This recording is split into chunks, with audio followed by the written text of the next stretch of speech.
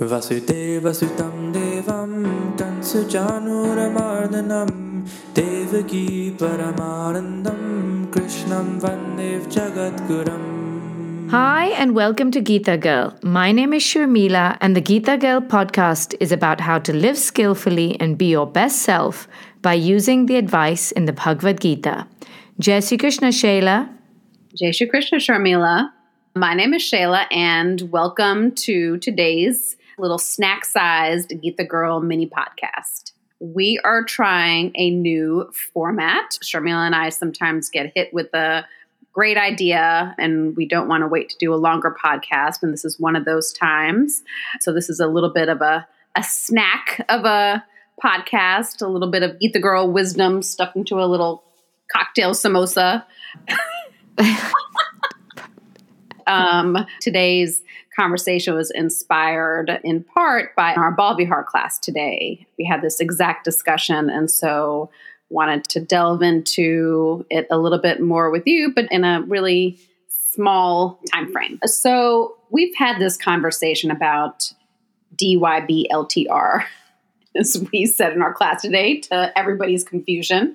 Do your best, leave the rest. We've brought this up in our podcast many times, but I think it deserves some clarification about what does it mean to truly do your best and truly leave the rest. In our class today, we talked about the fruits of your labor, or what you have a right to and what you deserve. Deserve was a big word that we used in our class today. And so we reflected on what does it mean when we say, do your best, leave the rest. And Lord Krishna in the Gita says that all we can do is control our efforts. All we have is control over our own behavior and never the results. So what does that actually mean? Lord Krishna says the exact wording is that we only have a right to our efforts and we have no right to the results. So back to that word deserve, we all think, okay, I've made this effort, therefore I deserve these results. That's right. One of our students, brilliant 15-year-old, said she's come to the conclusion that no one deserves anything. It is what it is. No one deserves their good fortune. No one deserves their bad fortune. All we own, all we have a right to is our actions. And she's absolutely right. Krishna agrees, because he says that thinking we have a right, we deserve the results of our efforts, actually leads to entitlement, disappointment, anger, resentment, arrogance, and anxiety. You want none of those. In addition, fixating on the future results of our actions reduces our ability to focus on the task at hand and, of course, diminishes our performance because we're too preoccupied with fantasies and nightmares of the future. That's right. We're not leaving the rest at all. We have to untangle those two. Letting go of any yearning for a particular outcome frees us to be present and fully focus on our task, which will, of course, increase our skillful actions, our focus, resulting in us truly giving our best effort. And this new mindset allows us to have increased resilience and deal with any challenges which may arise more skillfully, as we are again fully focused on the task at hand and able to deal with the challenge rather than our energy being drained by preoccupations with fantasies or nightmares of the future.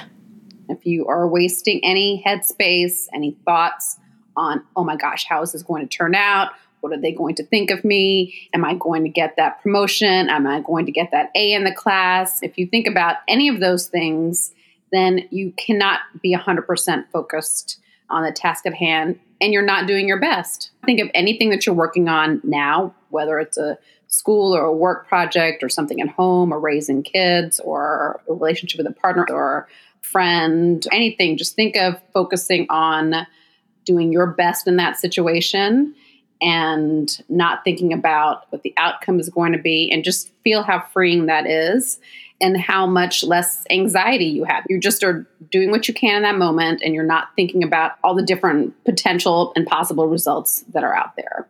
This teaching, which is in chapter 2, verse 47, in the last line of this verse, Lord Krishna tells us there's another trap which prevents us from doing our best, the trap of doing nothing. This is a trap we can easily fall into for many reasons. If a result is not guaranteed, and in reality, no result is guaranteed, but if a result's not guaranteed in our minds, then we may think, I don't know if the result's guaranteed, so why bother trying? Krishna says that's a trap. He says, don't convince yourself into doing nothing. Another reason we may decide we're better off doing nothing is that we all have many fears. Fear of failure, fear of judgment, fear of the future, fear of wasting our time. So we convince ourselves not to do anything. The next way we can fall into the trap of doing nothing is analysis paralysis. Nowadays, with everything at our fingertips on our computers and phones 24/7, we think too much about the thousands of ways to do something.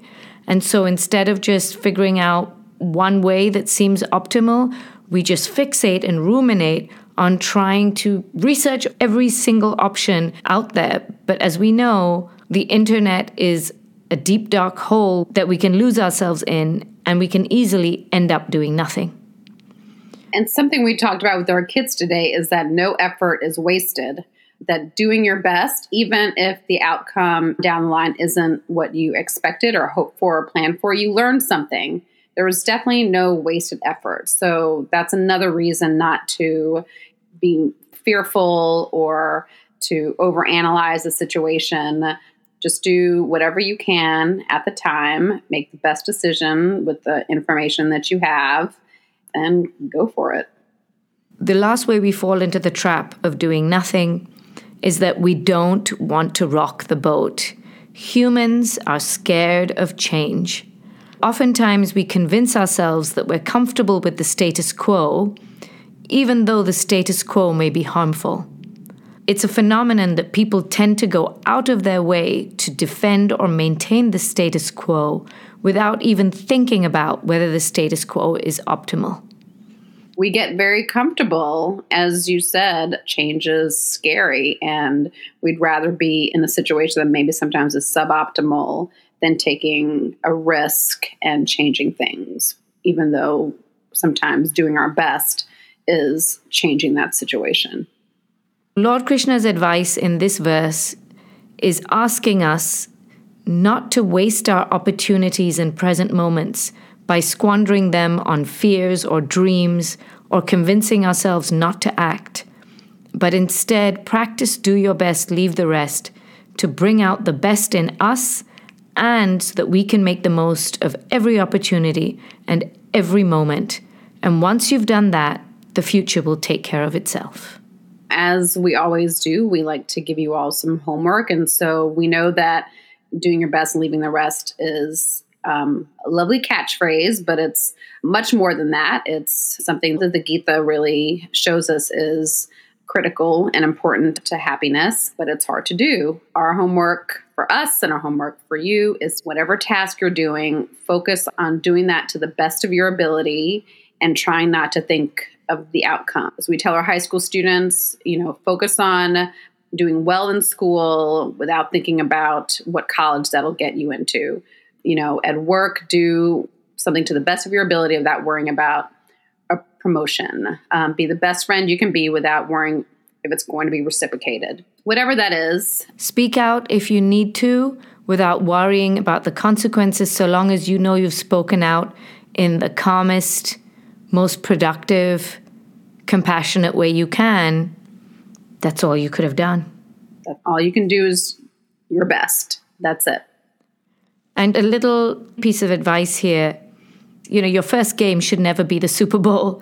So it's a meditation trick, whether you're eating, walking, washing your hands, showering, doing the dishes, small tasks in your life. The more you can practice focusing on those easy tasks, mindless tasks, if you can make the mind full and put your awareness in that rather than letting your mind wander, you'll get into the habit and build up that muscle of focusing. So when times are more challenging and your thoughts can run wild, you'll have the capacity to rein your thoughts in and focus on the task at hand.